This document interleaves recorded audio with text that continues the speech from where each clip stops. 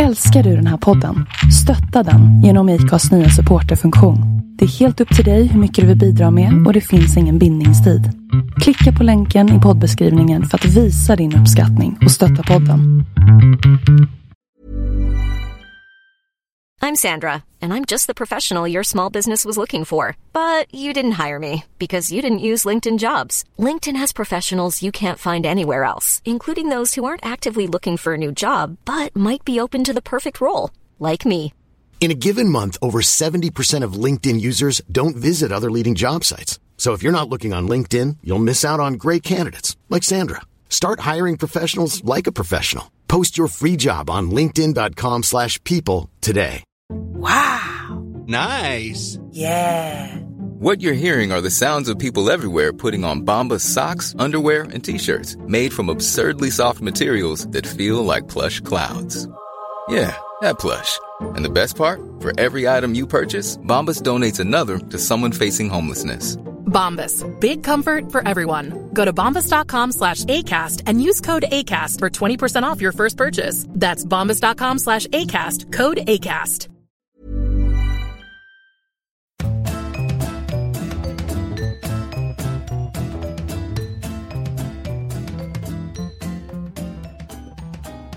Har du tryckt igång?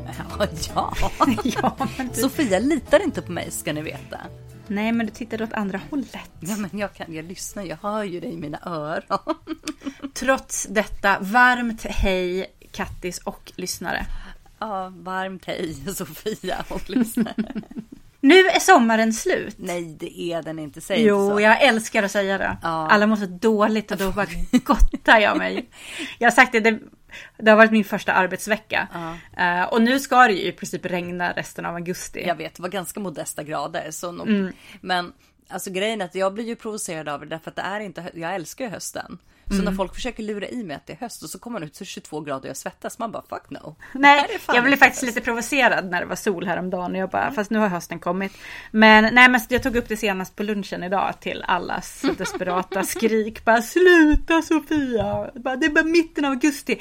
Hösten slutar sista augusti och jag bara, nej, för det kan bli meteorologisk höst innan. Fingers crossed. Min lilla solstråle där. Ja. Vi har ju här hemma bestämt att sommarens sista dagen den 15 september i och med att Morris väldigt gärna vill fylla år på sommaren.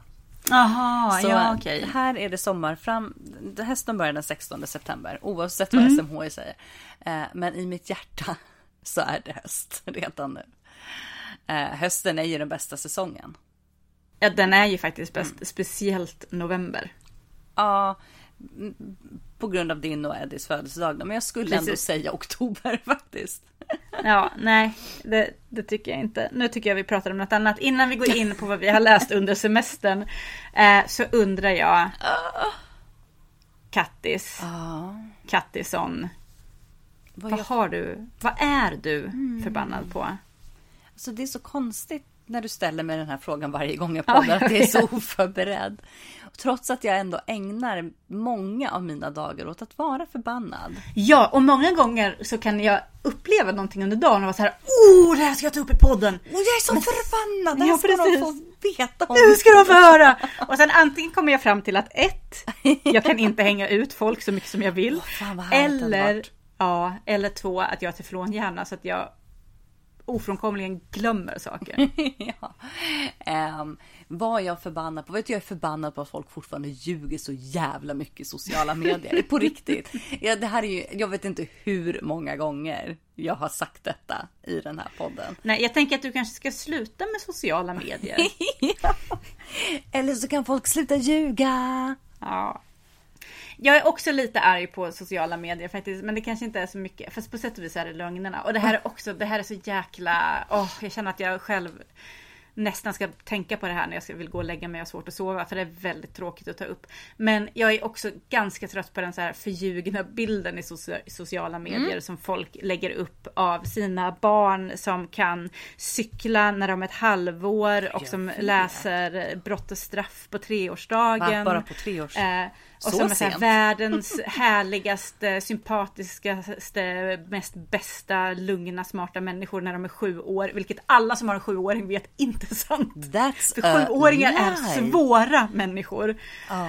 Och jag förstår ju också att det är svårt. Det är klart, jag skulle ju inte vilja... Alltså, vi har ju kamper här hemma. Jag vill inte hänga ut mina barn i sociala medier. Det gör jag hela tiden. Men då kan man ju skita... Alltså jag vet inte, det blir så himla onyanserat. Jag har också jättesvårt för, det här tror jag var sur över förra sommaren också, de här människorna i så här, sociala mediemänniskor i strukna blusar som dricker Chablis på någons jättebalkong i Vasastan, eller någon som har något jävla hus i, jag vet inte, vart är det dyrt hus? Nacka, Täby, Danderyd, Saltsjöbaden. Och alla som köper hus. Jag hatar husägare. Jag är så jävla trött på dem. Så jag har faktiskt tagit ett moget beslut. Så jag har downsizat mina sociala medier. Det har jag ju gjort pågående under lång tid. Men jag kommer inte förnya min blogg. Och jag kommer inte skriva i den. För att jag hatar min blogg. Och jag hatar andra som bloggar. Eller det gör jag inte. Men jag känner att jag vet inte. Man har inte tid med allting. Och jag har nästan slutat helt att kolla på folks stories på Instagram. För folk är skittråkiga i stories. Inte jag, jag är inte du såklart. För att alla har fått det till att det blir så här, men gud, jag kanske blir en upptäckt stjärna ifall jag pratar lite så här käckt i stories. Och man bara, medan jag går på gatan. Ja, precis. Nej, usch. Ja, så du hör, jag har en gottepåse av saker att ta ifrån här. Så att jag som sagt, jag har tagit bort jättemycket sociala medier och blivit mycket mindre aktiv. Och då kanske du är så här, men vad mycket tid har du att läsa, Sofia? Och det kanske jag skulle ha haft om det inte vore för att det finns ett spel som heter Word Domination, som är en snabb variant av Scrabble. Alfabet. Okay. Ja, nej, men alltså, och att jag börjar titta på Nashville, förlåt, nu får du prata. Jag tänker på det här med sociala medier. Jag har ju också, alltså visserligen nu har jag haft några veckor när jag suttit och uppdaterat hela tiden. Bara, har det hänt något? Men det är nog för att jag börjat jobba. Och det är ganska lugnt på jobbet just nu. Och i och med att jag har sagt upp mig, så tar jag inte ut mig i onödan just nu. Nej, det tycker jag vore onödigt. Jag har tagit ut mig jättemycket de senaste åren. Men nu har jag fortfarande lite sommarmode. Men annars så har jag haft det väldigt mycket lättare, tycker jag, den här sommaren att liksom lägga ifrån mig mobilen. Och sen så liksom, visserligen, jag körde ganska mycket stories när vi var uppe i Åre, men det var mycket för min egen skull. Bara, allt så vackert, jag måste spara. Och liksom sen lägga upp bilder liksom i flödet, men kanske lite efteråt, när man har kommit hem, så att jag inte står med mobilen hela tiden liksom. Även om Eddie i någon av alla de här storiesarna jag har och sparade under Åre säger, mamma, vad ska du filma allt för? Man bara, käften! Jag skapar minnen för livet. Alltså man får ju veckorapporter från sin telefon på hur mycket man har surfat. Och min surfmängd gick upp 2 timmar om dagen på semestern. Ändå har jag läst mycket, mycket mer än vad jag brukar göra. Men jag har också lyssnat väldigt mycket på ljudböcker. Och det loggas fortfarande. Ja, som skärmtid, jag vet. Jag har ju... Också har jag tittat på Nashville. Ja, alltså det är en serie som jag tror att jag faktiskt såg första säsongen när det gick på tv. Du vet där när man var tvungen att anpassa sig efter en viss tid på veckan. Och sen har jag ju sett att den finns att streama, men jag är ju fortfarande, vi kör ju fortfarande Game of Thrones. Vi hann ju inte med så mycket i sommaren i och med att vi inte har varit vid streambara datorer och internet så mycket, men Nashville är en contender. Men fan, det har varit mycket Fab Five, de här, just det, de är jävligt trevliga alltså. Jag älskar Fab Five. De här nya... Ja, men för att det är ändå något som får mig att gråta, inte av feelbad utan av feelgood. Ja, jag vet, det är lite ovanligt för dig. Ja, jag gråter ju ganska ofta för. Och sen så är det en av dem som är så jävla snygg. Oh my god, kocken Anthony. Man bara, hello. Ja, han är inte men jag har malt ganska mycket på tv eller på Netflix och HBO och Viaplay. Och nu börjar vi ha lite många sådana där prenumerationer, känner jag. Det blir ganska kostsamt, men det är det värt. Älskar tv. Ja, det gör jag. Men med det sagt så har jag inte läst så mycket den här sommaren alls. Jag har ju läst väldigt mycket. Och jag vill bara tillägga det till er som säger att vi ska sluta med sociala medier för att vi är uppenbart förbannade på det här varje avsnitt. Så kan jag säga att jag blir förbannad på er. Fast nu har jag faktiskt en sak som jag är förbannad på riktigt. Som i och för sig har lite med sociala medier att göra, men inte helt och hållet. Men det är folk som mycket väl på det vi har pratat om nu skulle kunna säga så här bara, men gud, alltså sluta jämföra er med andra. Och man bara, ja, det är någonting man kan unna sig och säga ifall man är född med ett bra självförtroende och en bra självkänsla, vilket obviously vi inte är, så att. Men jo, vet du, jag har också en sak som jag är förbannad på. Balkongrökare. Oj. Ja, vi bor ju i rökfritt hus. Så jag märker ju inte sådana saker. Nej. Man får inte röka på våra balkonger. Vilket jag tycker är mycket trevligt. För det här är ju problemet du som hatar villägare. Ja, det här räknas. Hashtag inte alla villägare. Jag äger ju en små husenhet. Nej, en radhus. Ja. Men grejen är att... Och det är ju inte ett riktigt hus. Nej, det är klassat faktiskt när de skriver om radhus. Till exempel när det brinner så pratar man om lägenheter. Även i radhussammanhang. Men på pappret så är det är villa. Ja. Och det innebär att det är friköpta hus. Och här kan man ju inte säga så mycket till om att folk kanske röker på sina balkonger. Nej. Och jag är ju före detta rökare. Och reflekterar nog aldrig då över hur mycket det luktar in hos grannar. Det är fruktansvärt. Så lyll och alla som bor i rökfria hus. Så nu sitter alla dina gamla grannar och lyssnar på det här och bara karma. Ja, precis. Ja, nej, gud, när rökte jag egentligen sist på en balkong? Det var nog när jag bodde i studenthus. 2003 i Haninge. Och där hade vi en stor gemensam balkong. Jag tror inte ens att det var några... Här liksom ligger ju balkongerna på rad. Så har man en balkong då öppen liksom, så luktar det väldigt, väldigt mycket in i huset. Men Kattis, jag älskar ditt drömmiga liv med rökning. Men jag älskar också att höra vad du ska prata om för böcker idag. Böcker? Eller andra tidsfördriv. Vadå böcker? Eller kanske rökningen som är det andra tidsfördrivet. Ja. Jo, men jag har läst några böcker. Men det var de hette. Jag har läst Normal People av Sally Rooney. Den har jag varit sugen på. Nu behöver inte jag läsa den om du har gjort det. Du kan få min om du vill. Ja, jag kan markera den som läst i sociala medier ändå. Nej, men det kan du få om du vill ha den. Jag köpte den någon gång. Jag tror att den kommer nog på svenska ganska snart. Om den inte redan har kommit ut. Den har jag läst. Och sen så har jag precis läst klart. Och nu kommer du fnissa. Strandcaféet. Nej. Av Lucy Diamond. Så det är inte Jenny Colgan. Hade man kunnat tro. Just det, men det var ju den du la upp en bild på. Och jag bara, hon läser Jenny, va? Något? Nej, det var en annan bok som... Ja, det var den du pratade om förra Precis, avsnittet. och det var också Lucy Diamond. Det här insåg inte jag förrän jag hade lyssnat på den här boken. Jag bara, det är samma författare. Vilket ju är bra att jag inte fattade att det var samma författare. För det pratar man ju med Jenny Colgan. Och det här kommer snart kommer jag få så ett brev från Jenny Colgans advokat. Vad har du läst, Sofia? Alltså jag har ju haft en riktigt god lässommar. Ja. Trots att jag har suttit så mycket med mobilen. Och jag har inte bara lyssnat mycket på böcker, utan jag har alltså läst väldigt mycket. Bokstäver? Ja, bokstäver har jag läst. Så att jag har läst en bok som jag tycker inte om titeln. Oj då. Göra gott. Nej, det är inte en Sofia-titel. Nej. Göra gott, en sjuksköterskas berättelse av Christy Watson. Har jag läst. Spännande. Och så har jag läst Blå skymning av Joan Didion. Sen har jag även läst Kejsaren av Portugalien av Selma Lagerlöf. Good old Selma. Yes. Så de tänkte jag ta mig an idag. Nice. Ska jag börja? Ja, du har ju flest, så du kan få börja. Precis. Ska vi börja med den här lilla härliga klassiken? Ja, det tycker jag. Jag har inte läst någonting av Selma, tror jag. Nej, jag har... vad heter den där nu då? Jag började på en av hennes böcker. Som jag helt nu tappade titeln på. Men det var någon av de kända. Ja, och jag vet vilken det är. Det finns där på tungan någonstans. Ja, men, det finns ju nyutgivningar av Selma Lagerlöf som är jättefina.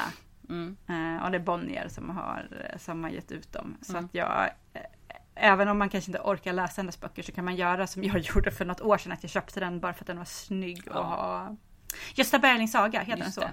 Ja, Ja, det gör jag satt precis och googlade också. Jag bara, Selmas böcker. Kejsaren av Portugalien hade jag inte alls på min TBR eller någonting. Men vi åkte till Oaxen i somras. Som är en liten härlig ö i skärgården. Alltså man åker över med sån här linfärja. Eller vad det heter. Ja, just det. Med bilen. Och så finns det massa så här fina kalkstensklippor och ett jättemysigt café finns det där. Och lite allt möjligt faktiskt. Ett jättetrevligt utflyktsmål. Det låter som en feelgood-bok. Faktiskt. Du kanske ska ha ditt lilla korvstopperiet i Oaxen. Du, jag har en story som jag ska skriva. Jag har en feelgood story, men den tänker jag inte avslöja här för att sno någon. Ja, okej. Den lilla podderskan i Skogås. Nej, men... och där hade de också en sån här bokskänkeshylla. Där man fick ta böcker. Trevligt. Så dels hade de Den vilda bebin som jag tog. Ja. För den hade jag inte. Va? Men även en utgivning av Kejsaren av Portugalien från 1930. Och i den finns en dedikation av Selma Lagerlöf till en allmän som är till så här husfruar. Så att jag tänker att det är nog inte hon som har skrivit den på riktigt. Även fast det ser ut som att den är skriven i bläck, så pratade jag med min bror vars en av hans bästa vänner han äger ett antikvariat. Och han sa att det var rätt vanligt på den tiden att det var förtryckta dedikationer i böckerna. Så att jag tror inte att det är Selma som har skrivit den här boken själv, tyvärr. Men vi kan låtsas. Men vi låtsas. Och den tog jag såklart. Och började läsa i. Och det var ju banne mig en jävligt bra bok. Ja. Det tar ju ett litet stund innan man kommer in i den här typen av gammelsvenska som det är. Och all dialog är skriven på värmländsk dialekt. Vilket också tog en liten tid av mig. Men de som byter ut man mot en, de kommer ju älska dialogen i den här boken. För det är mycket en hela tiden. Och det är ju också en riktig feelbad. Så att den handlar om... till största del så handlar den om Jan i Skrotlycka och som en liten torpare i Värmland. Och inledningsvis så är han så här oerhört bitter och han känner väl, eller han är inte ens bitter, han känner liksom ingenting. Nej. Han är en fattig man. Han är väl inte helt nöjd med giftermålet han gjorde. Och sen så blir frun gravid. Och så ska ungen födas. Ja, typiskt. Och så står han då och väntar på att förlossningen ska bli färdig. Och sen så kommer han in och får se sin dotter för första gången. Och när han håller henne så börjar hans hjärta slå så mycket att han tror att han håller på att bli sjuk. Oj då.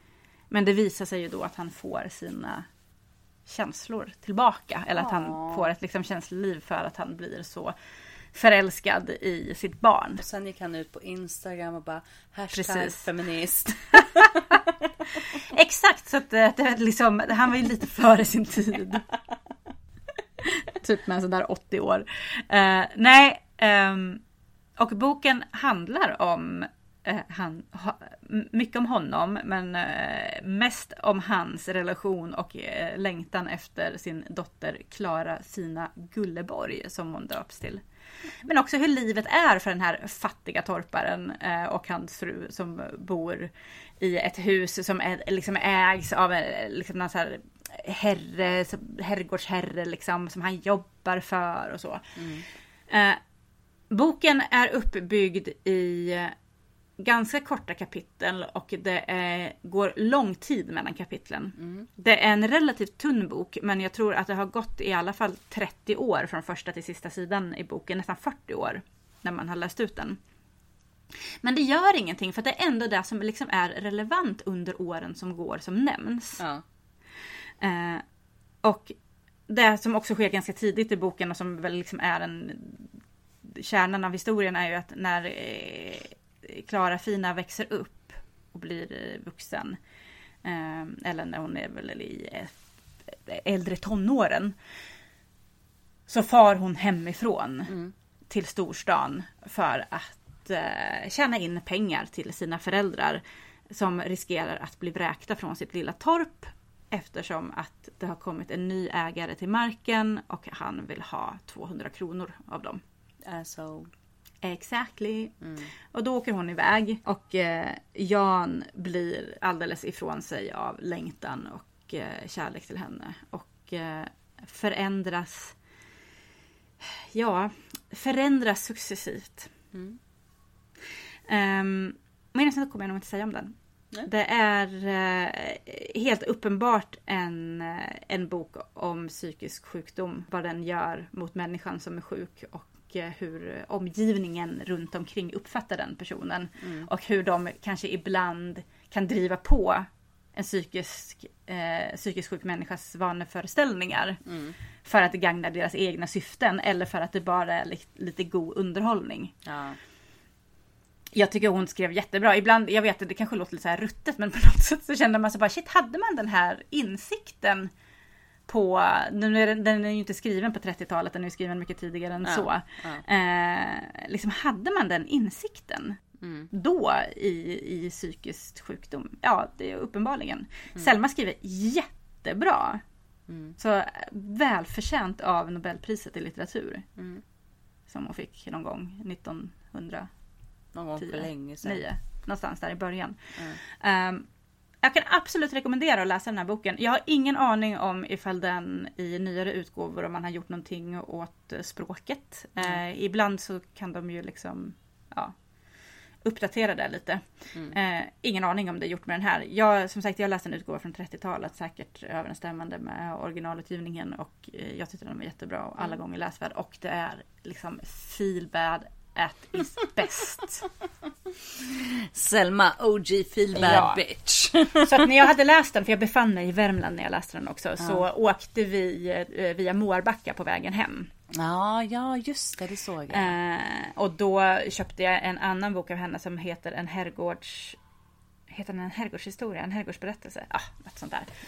Och då visade det sig när jag hade köpt den att den utgåvan har samma omslag som mitt favoritanteckningsblock som jag fått. Så jag tänkte bara, fan vad jag känner igen den här. Så att nu matchar mitt anteckningsblock där jag skriver mina att göra-listor. Boken som jag inte ännu läser.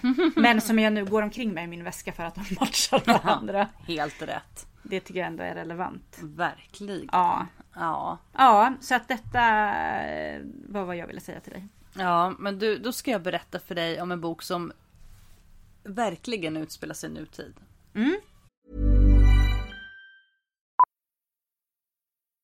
Millions of people have lost weight with personalized plans from Noom. Like Evan, who can't stand salads and still lost 50 pounds. Salads generally for most people are the easy button, right? For me, that wasn't an option. I never really was a salad guy. That's just not who I am. But Noom worked for me.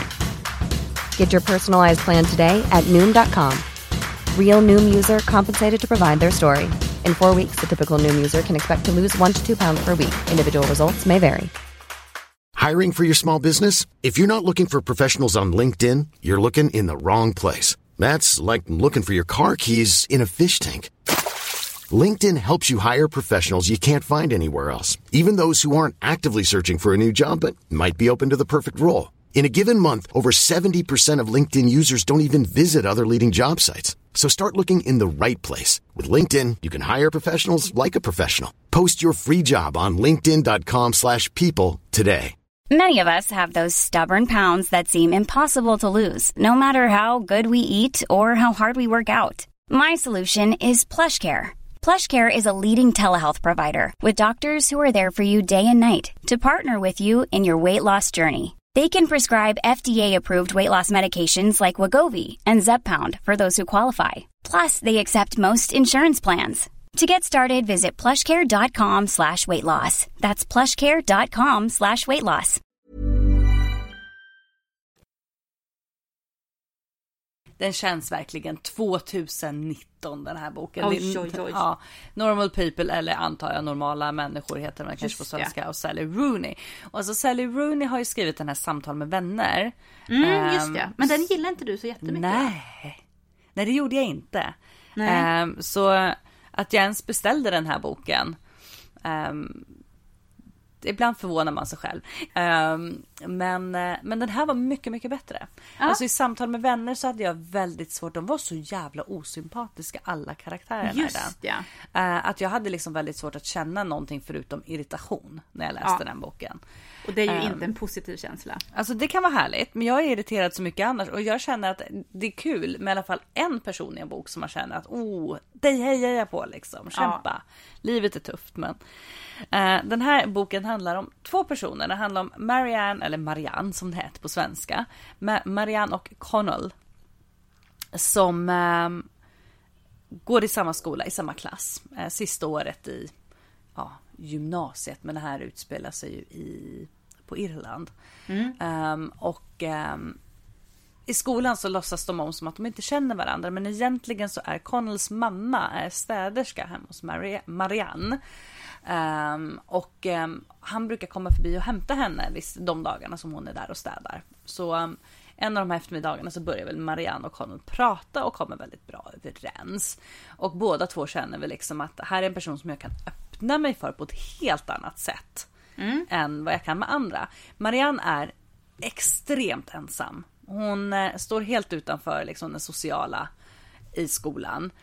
Folk har en bild av henne att hon är jävligt jobbig. Hon är väldigt, väldigt, väldigt bra i skolan och kanske lite av en besserwisser också liksom. Och har väl sedan ganska länge insett att det här är inga personer jag ändå bryr mig om, så då kan jag svara på liksom, jag kan tilltala dem hur jag vill. Så hon, alltså du vet. Jag önskar att jag kunde vara lite mer sån. Jag bryr mig ju lite för mycket. Men också ibland. Att, fast med Marianne så är det väl så att hon har bytt sig kanske lite för lite. Alltså du vet, hon har ingen, för inte ens hemma. Hennes pappa är död. Och hennes mamma är inte superengagerad. Och hennes bror är fruktansvärd. Det är ett riktigt ohälsosamt förhållande mellan syster och bror. Han har väl liksom på något sätt tyckt att han behöver ta sig an den patriarkiska rollen i hushållet. Och gör så liksom med att skrämmas och hota och med våld. Så hon var ganska illa hemma stundtals. Sen så Marianne och Connell faller väl lite för varandra. Så de får ihop det. I hemlighet. De är väldigt rörande överens om att det här inte ska komma ut. Särskilt Connell. För Connell han har ett helt annat socialt kapital i skolan. Han är ganska populär. Väldigt smart också. Men poppis också. Hans familj har väl inte sådär super bra. Eller liksom, du kommer inte ihåg om han har några syskon. Hans mamma är ensamstående så kanske inte. Men han kommer från ett sånt område där det är mycket problem. Och de har ju inte alls i närheten av så mycket pengar som Mariannes familj har. Marianne bor typ i ett litet slott liksom. Men sen så, som det är när man kommer liksom och inte har gemensamma vänner och håller saker hemliga, så glider de ifrån varandra. Eller slutar umgås. Sen så hoppar den här liksom i tiden framåt. Ibland med några månader, ibland med något år. Så tror jag det är väldigt tydligt liksom hur lång tid det har gått. Det står 6 månader senare, så står det november 2015. Så man vet exakt vart man befinner sig hela tiden. Och det applåderar jag. Efter att ha läst en bok som Manhattan Beach så tycker jag om tydliga tidslinjer. Och så får man liksom följa dem genom några år. Och hur de glider fram och tillbaka liksom mellan varandra. Jag tyckte jättemycket om den. Jag tyckte den var jättebra. För mig så slutade den lite abrupt. Jag hade nog gärna sett att den kanske avslutades på... jag förstod väl kanske att det var ungefär ett sånt här slut som den skulle få. Men det var så här, jaha. Det var sista sidan liksom. Men jag tycker absolut att den är läsvärd. Och tyckte man om Samtal med vänner så kommer man säkert tycka om den här också. Men jag vill särskilt trycka på er som kanske inte tyckte om Samtal med vänner, att det finns ändå en chans att ni kommer tycka om den här. Så, jag ska lägga den på min TBR. Jag har ju blivit så himla lat nu över sommaren, så att jag fick massa härliga tips på lästips, för att jag har efter att jobbet satte igång, vilket det var ju 3:e dagen idag, så är det fånigt för mig. Jag var så här, bara, gud jag läsvacka, jag har läst mycket mindre än vad jag har gjort de senaste veckorna. Men då la jag ut på vår Instagram och frågade om boktips. Och jag fick massa härliga boktips. Men så var det så många som inte fanns i min ljudboksapp. Och då blev jag så här, nej men då kommer jag inte kunna läsa den. Och jag bara, men what the fuck, what the flying F, Sofia. Gå till biblioteket och låna en bok. Som du gjorde i våras. Det känns så avlägset nu när det är höst. Ja, jag vet. Våren känns väldigt långt tillbaka. Ja, men då... Den här finns inte heller i min ljudboksapp. Varken som e-bok eller ljudbok. Så att, men jag kunde få den av dig. Så var det. Ja, det kan du. Men då från samtal med vänner var det ju inte... Men typ, det är många samtal mellan dem och de är ju vänner. Så. Men från en amerikansk författare är hon, va? Nej, jag tror att hon är irländsk. Okej, från en författare till en annan. Från en bok till en annan bok. Sabba mina övergångar genom att ha rätt då. Förlåt. Blå skymning av John Didion. Jag har ju tidigare läst 1 år magiskt tänkande. Den har jag faktiskt läst 2 gånger. Jag läste om den här om året och sen så läste jag den också när den kom ut typ 2000 tidigt. Den handlar om året som följde efter att hon helt utan förvarning förlorade sin man. Just det. Och när han dog så låg hennes dotter, eller deras dotter, Quintana Roo Dunn Michael. Då var hon inlagd på sjukhus i en svår influensa som liksom aldrig riktigt släppte taget om henne, så att hon var väl delvis i koma. Oj. Sen blev hon liksom aldrig riktigt bra från den här influensan. Det var mycket som följde på liksom, så att även hon dog året efter maken. Usch. Och för att liksom kunna leva överhuvudtaget så fortsatte Joan och bara liksom, det var liksom ett terapisyfte som hon då skrev boken Blå skymning, som handlar om henne och dottern och deras liv tillsammans. Hur gammal var dottern? 39, 40, någonstans kring där. Och är typ tämligen nygift och så. Så att den inleds med att hon skriver om deras bröllopsdag. Och alltså John Didion skriver så jävla bra. Jag vet att vissa har kritiserat henne för att de tycker att hon är så här materialist, liksom att hon fäster sig vid lyxdetaljer och att hon verkar vara en sån här liksom människa som är helt beroende av lyx. Jag tolkar inte riktigt henne så. Alltså det är väl klart att hon har varit en del av det glamorösa Hollywood och en av de stora författarna eller kanske inte bara Hollywood här, men i Amerikat. Good for her. Ja, och det är väl mycket som här liksom, hon har sina Chanel-klänningar och hon berättar liksom om de här bebiskläderna som de fick till Quintana när hon var liten och så. Ja, alltså det finns där, men jag läser inte in det som att det är något slags beroende av lyx eller något skryt överhuvudtaget, utan det är väl bara ett konstaterande av hur deras liv var och en inblick i. Ja, det är fan aldrig någon som klagar på män som har som lyxkonsumerar. Nej, återigen. Precis. Vad fan spelar det för roll? Det är en bok. Ja. Den här boken är skitjobbig, för man märker att Joan ifrågasätter sitt eget föräldraskap. Så att det är många gånger som det återkommer. Liksom, hon berättar någon detalj från när Quintana var liten. Och sen är det så här, men typ varför reagerade jag så? Varför såg jag inte att hon bla bla bla bla. Usch. Ville utvecklas eller vad det var. Så. Den är jättetung att läsa, men den är också väldigt fin, och det är också liksom, jag menar, hon har en diskussion kring hur det ordet privilegierad, vem som är det egentligen. Jag vet att många av dem som jag läser som också skriver kring den problematiken förmodligen inte skulle hålla med Joan i hennes sätt att läsa in vem som är privilegierad, men hon tar då flera gånger upp då liksom, hur kan man se Quintana som privilegierad när hon fick genomgå så mycket lidande under sina sista år i livet, och är jag privilegierad för att jag har en Chanel-klänning efter det jag har genomgått de senaste åren liksom, just det skriver hon ju inte rätt ut, men man läser den, det är ifrågasatt att den finns i boken. Jag tycker den är jättebra. Det är jättesorgligt, det är fruktansvärt liksom, vad vissa människor tvingas gå igenom. Ska man läsa den? Ja, alla gånger. Köp en förpackning Kleenex. Tyckte man om ett år av magiskt tänkande så kan jag nästan lova att man tycker om den här. Den här tyckte jag nästan var lite lättare i språket att läsa. Ett år av magiskt tänkande båda gångerna jag läste den har det tagit ganska lång tid för mig att ta mig igenom dem. Den här läser man snabbare. Och det är också en sån här liksom, alltså en sån här googlingsbok. Så att det är massa saker hon tar upp och så man bildgooglar alla människor och de så här olika fotona hon berättar om och massa bilder på deras familj har jag googlat. Ja, jag tyckte om den jättemycket. Läs! Kanske inte du då som gillar feelgood, men andra. Har hon skrivit en mer positiv biografi? För då kan jag tänka... Jag tror inte att det har varit så mycket som har varit jättekul i hennes liv. Nej, det låter inte så. Det låter som hon haft det tufft. Ja, jag har ju å andra sidan läst feelgood. Ja, det har ju du. Det är ju det jag är rätt bra på att göra. Jävlar, när jag väl sätter mig med feelgood och bara så wush så är den slut. På ett bra sätt.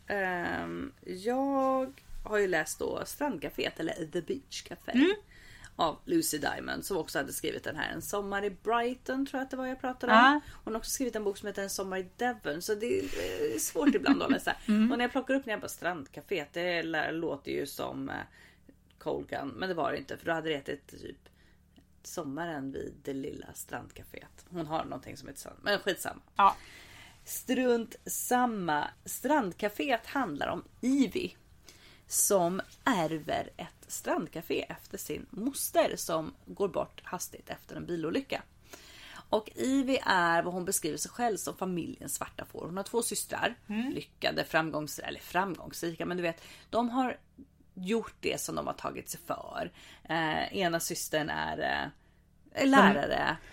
De jagar likes på Instagram. Genom att framställa en förljugen bild. Garanterat.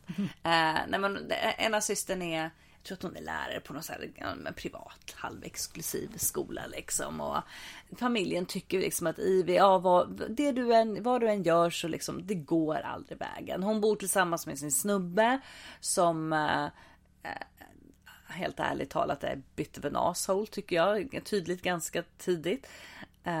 Och jobbar som konsult, heter det väl i Sverige. De kallar det för vikarie i den här översättningen. Men jag skulle vilja säga att man är konsult.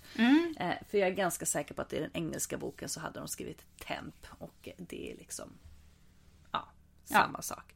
Så hon konsultar som kontorist, eller liksom som administratör, kontorist, lite så här, beroende på vart hon hamnar någonstans. Där folk alltid är äcklen. När hon får reda på den här efterkaféet så är hon så här, men gud, oj, ska jag liksom. Och även om hon hade en väldigt bra relation med sin moster, hon har varit där och liksom jobbat i det här kaféet i Cornwall, så känns det ändå för att hon kan inte laga mat. Hon är som jag, fast jag kan i alla fall baka. Hon kan inte baka, hon kan inte laga mat.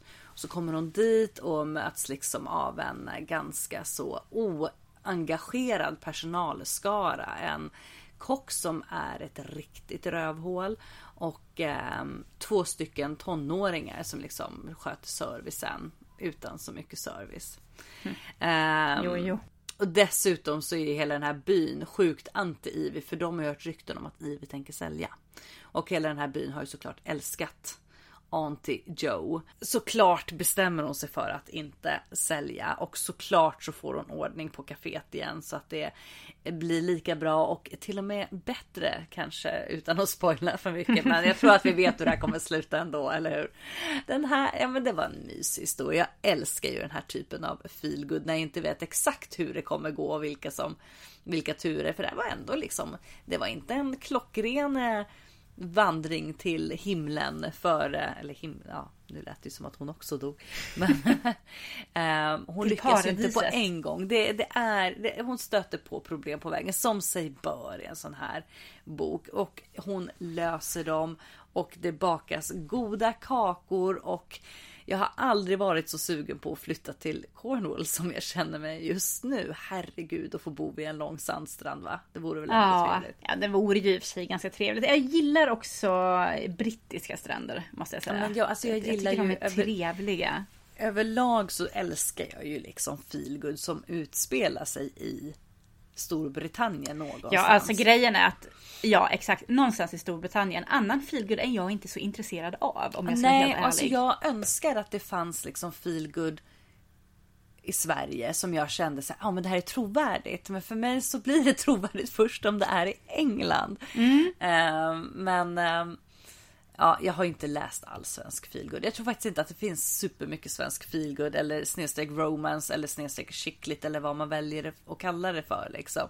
Men det är ju fortfarande en utskälld genre ändå som folk gärna fnyser lite åt. Och det kan jag också vara delvis del av när jag sitter och fnyser åt Jenny Colgan. Men vi vet alla varför jag gör det. Okay? Ja, fast du har ju ändå en hatkärlek. Alltså jag kan inte låta bli att läsa Jenny Colgan. Jag tycker inte att hon skriver dåligt. Och Lucy Diamond, men hon blir nog en liten ny favorit här också, känner jag. Kommer nog beta mig igenom. Det här är ju första boken såklart i en serie om Ivy och det här strandcaféet. Insåg jag. Så det finns ju också jul på det lilla strandcaféet. Och sen så tror jag att tyckte jag såg en bok som typ hette Baby in the Beach House Café eller något sånt där. Så uppenbarligen får vi följa nu. Och där känner jag att det liksom svalnar mitt intresse för de här böckerna. Jag vill inte läsa uppföljarna. Jag brukar känna mig ganska nöjd med den första boken. Så får jag själv liksom tänka. Jag lider ju fortfarande lite men av, höll jag på att säga Gilmore Girls tema. Men jag menar faktiskt Bridget Jones. Så liksom första boken, nu känns Bridget Jones, den har ju inte hållit liksom över tid alls. Nej. Men där gillade jag liksom ändå. Jag gillade Bridget Jones, jag gillade slutet det fick, hon och Mr. Darcy får ju varandra. Och sen så kommer liksom 2:an där hon fortfarande håller på att faffa runt med den här andra snubben. Och sen så helt plötsligt gick det en tredje film på tv här om kvällen när hon är gravid och är frånskild, har skilt sig från Darcy. Och det blir så här, fast jag var nöjd med att de blev tillsammans. Det behöver inte vara mer än så för mig. Nej. Jag vill inte veta om allt så här äktenskapligt trauma de går igenom sen. Då blir det inte feel good längre. Skärp er. Ja, jag håller med. Jag håller med. Så ibland så tycker jag att jag förstår att man skriver många så uppföljare och sånt. För uppenbarligen är det ju böcker som säljer sjukt bra. Och det är många som vill följa. Men det är ju samma sak med Jojo Moyes Arvet efter dig och Livet efter dig och vad den tredje boken hette. Det blir för mycket. Det hade räckt med en. Den första var bra. Någonting efter dig. Ja, sen så blev de lite urvattnade liksom.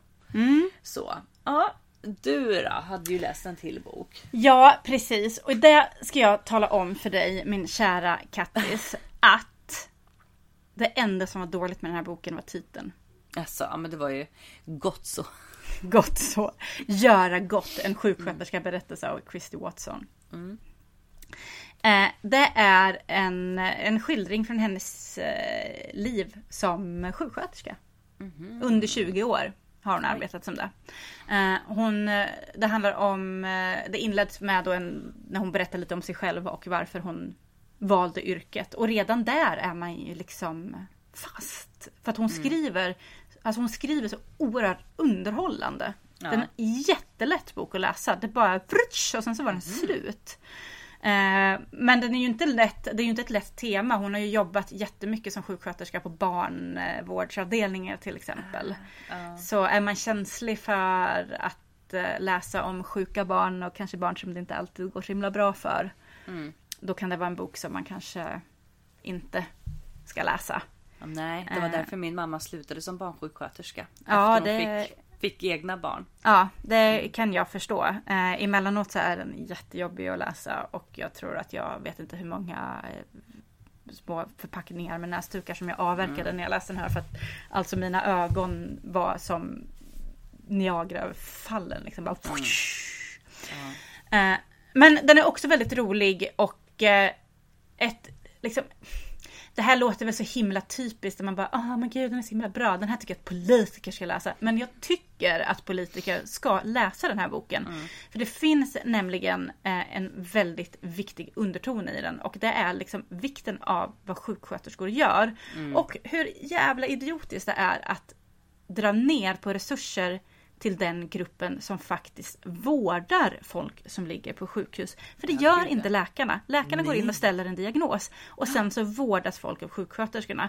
Men i Storbritannien, och jag gissar att det är likadant i Sverige och på de flesta andra ställen, liksom det är väl en globalt problem liksom, i västvärlden särskilt då, att sjuksköterskorna får utföra läkares arbetsuppgifter för att dels så har de en helt annan typ av kunskap som gör att de ibland vet bättre hur vissa patienter ska behandlas, men också för att det är billigare arbetskraft. Ja, alltså jag minns ju så tydligt, jag har inte varit supermycket på sjukhus och så innan jag fick mina barn. Men när vi låg inne med Eddie när han hade RS så minns jag liksom hur förvånad jag blev. För jag levde liksom med den här tron att jag är på sjukhus så får... Och där, jag skäms lite att säga det i och med att min mamma är sjuksköterska och min mamma har utbildat sjuksköterskor i sjukt många år liksom. Men ändå på något sätt att jag trodde att läkarna var mycket mer närvarande än vad de är. Det var ju sjuksköterskorna och undersköterskorna som vi hade i stort sett all kontakt med, förutom när läkaren liksom sprang förbi på ronden liksom på morgonen och eftermiddagen.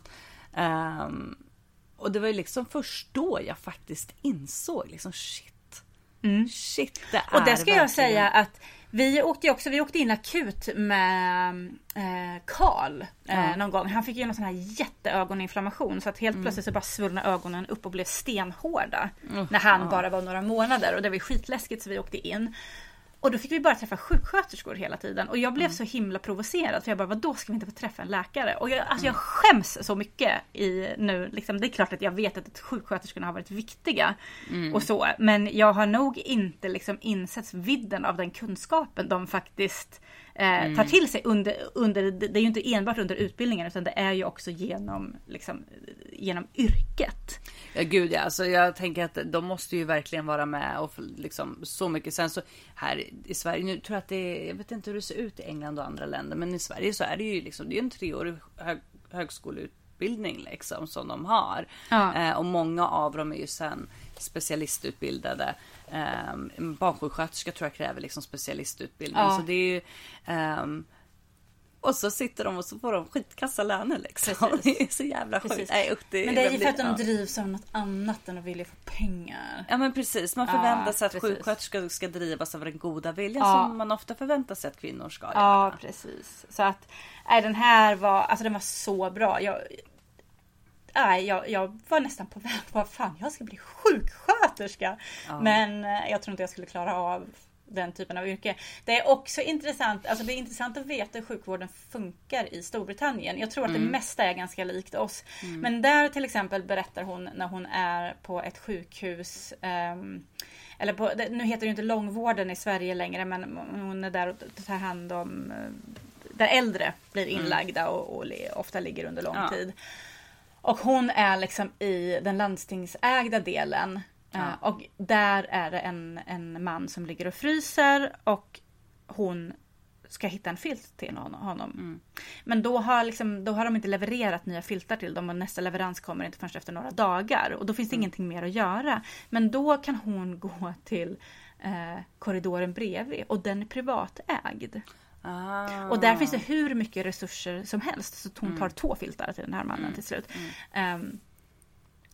Och så illa tror jag inte att det är i Sverige att det liksom är i samma hus. Men det är klart att det finns en stor skillnad på privat och offentlig vård. Liksom. Det är ju, det ska man ju inte tro att det är något annat. Därmed inte sagt att den privata vården alltid är bra. För det finns ju extremt mycket problem med vinstdrivande intressen och så. Där också, gud vad jag känner att jag skulle kunna dra ut på den här diskussionen. Det ska jag inte göra.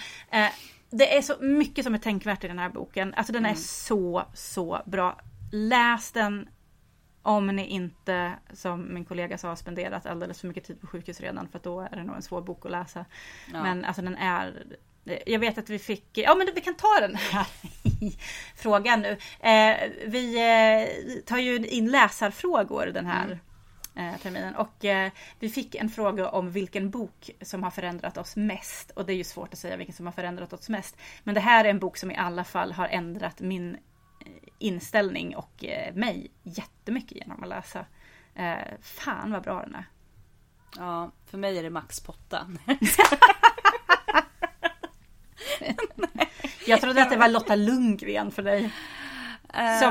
Som var en stadig person som dök upp i typ våra 5 första avsnitt. Men jag har inte nämnt Lotta på så länge. Lotta. Nej, jag pratade om Lotta alltid. Sen så kom ju den här restraining order. Jävla 10 lektioner i matlagning. Jag kanske ska ta och läsa igen. Det var ju typ den första boken jag pratade om i den här podden. Det var den jag köpte och bara, jag måste läsa en bok. Vi ska snart spela in en podd om böcker. Jag tar den här. Och den var riktigt underhållande faktiskt. Så på sätt och vis kan den ju ha varit en bok som förändrade dig mycket. Eftersom att den liksom var ett steg in i podden. Precis. Gud, alltså när jag läste den här frågan så tänkte jag så här, men det är självklart det är de här och de här. Och nu kommer jag inte ihåg. Nej. För jag har inget minne kvar alls längre. Det är inte ens ett såld, det bara finns inte. Det är som ett stort hål. Jag kan säga att den här boken var så bra så att jag ska läsa Christy Watsons, hennes debutbok blev jättehyllad och hon fick massa priser för den. Så jag håller på att läsa den just nu och den heter Små solfåglar långt borta.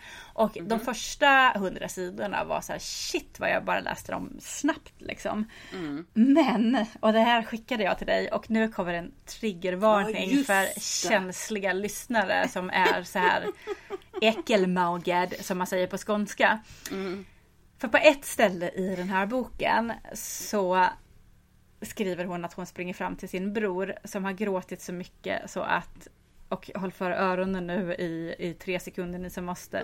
Han har gråtit så mycket så att 2 feta snorlarver hängde ur näsan. Alltså jag fattar inte hur man kan uttrycka sig så. Jag tycker inte det är okej. Vem säger snorlarver? Det heter snorkråkor. Eller snor. Varför skriver man ens om det? Alltså men om någon gråter mycket kan de väl gråta jättemycket. De kan gråta så mycket så att de är röda i ögonen. De behöver inte eller snoriga, men inte snorlarver. Nej, precis. För det första är det äckligt. Bara tanken på att det är larver som kryper. Och lite senare så kräks huvudkaraktären och sväljer. Ja, men det är sånt där. Och då känner jag att du kanske har jobbat lite för länge som sjuksköterska och har en alldeles för avslappnad inställning till kroppsvätskor. Det har inte jag. Inte vi. Plus att någonting som blev väldigt tråkigt i den här boken, som tyvärr är ett jättevanligt fenomen, det är att det är så här, hon beskriver en människa som är osympatisk och den här människan är jättetjock och då måste hon hela tiden återkomma till hur liksom golvet skakar och hur tajta kläderna är och fläsket hänger ut och det är liksom en studie i hur extrem den här tjocka kroppen är som jag känner att jag har väldigt låg tolerans för det. Så jag kommer läsa ut boken men jag kommer inte tycka om det. Nej, så. Precis. Helt rätt. Har du kommit på vad du har blivit förändrad av nu? Jag sitter här och scrollar. Vad fan, jag har inte blivit förändrad av någonting. Men du kanske är lite som kejsaren av Portugalien, att du liksom inte har några känslor överhuvudtaget. Liksom. Alls, helt kall. Men jag tänker alltså inte kanske förändrat mig helt och varit så men den här boken Allt jag fått lära mig, hur fan heter den? Ja, just det, av Tara Westover, ja. Educated heter den på engelska. Den var ju en riktig sån här, och dels hennes historia såklart, för att den känns så jävla osannolik och ändå är helt och hållet sann. Men liksom också det här att att det är så många människor som lever i så helt otroligt olika verkligheter. Att det liksom på något sätt så ökade det liksom lite min förståelse för varför vi ser på världen på så olika sätt. Att det är inte konstigt att någon som har växt upp som hon har gjort, eller okej, det är konstigt att man inte vet om att förintelsen ägt rum. Men liksom när man har växt upp i den miljön, där man överhuvudtaget inte har pratat om vissa saker, så är det ju inte konstigt att man kommer ut i världen och bara, nej, jorden är platt, eller dinosaurierna har inte funnits för det är Gud, och vadå fossiler, det är fejk. Jag har tittat på alldeles för många videos här med kristna extremhögern. Jo, de är härliga. Så, och bara av den anledningen, så förutom att det är en otroligt bra bok, så att jag liksom det slog ner lite som en bomb. Så här, nej men alltså det är liksom bara inte att folk inte vill förstå, utan att vi växer upp i så olika miljöer att vi kommer alltid ha liksom våra egna filterglasögon på oss. Liksom. Vi ser alltid verkligheten utifrån hur vi själva vill se den och hur vi själva har blivit lärda att se den. Liksom. Och det är ändå, alltså det är en ganska kittlande tanke. Att världen är så olika för så olika personer. Ja, det är kittlande, men ibland blir jag så jävla deprimerad. För ibland, som jag råkade för några år sedan se en snutt på så här svenska Hollywoodfruar eller någonting. Eller om det var de andra, det var några sådana här Hollywoodfruar. Och då när jag såg det så kände jag så här bara, shit, vad finns det ens för mening med att försöka liksom minska sin påverkan på jordklotet när det finns så jävla många människor som bara inte bryr sig. Alla de här lyxmänniskorna liksom, som finns. Vad är det ens för mening? Vad lilla sketna jag gör? Men jag tycker generellt så brukar inte jag så här, förändras av böcker. Det är klart att jag lär mig mycket av böcker. Jag kan få mycket så här insikter av det jag läser. Och tyvärr en del ovälkomna insikter om mig själv. Men jag är nog väldigt så här mindful när det gäller böcker. Att jag är inne i dem väldigt mycket just då. Men det är få böcker som lever sig kvar. Göra gott är ju en bok som jag fortfarande går omkring och tänker på. En annan bok som jag tänker på fortfarande är ju ett jävla solsken. Ja, just det. Ja.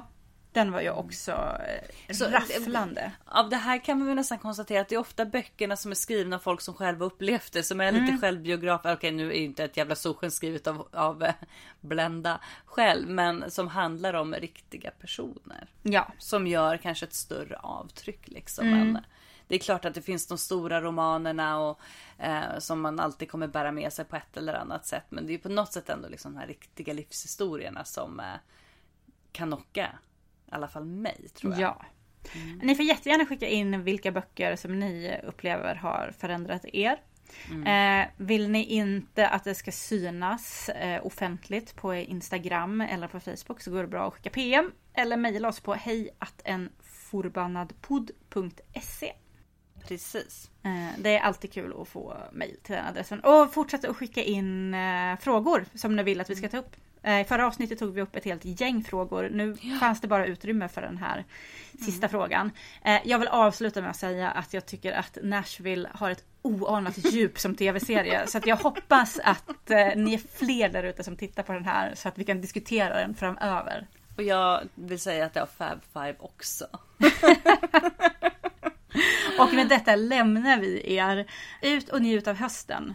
Ja, jävlar i mig. Andas djupa, krispiga andetag. Ja. Nu är det snart ingen pollen kvar, you guys.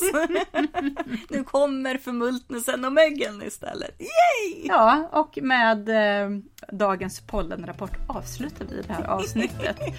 Tack alla som har lyssnat. Vi hörs på återhörande. Tack och hej!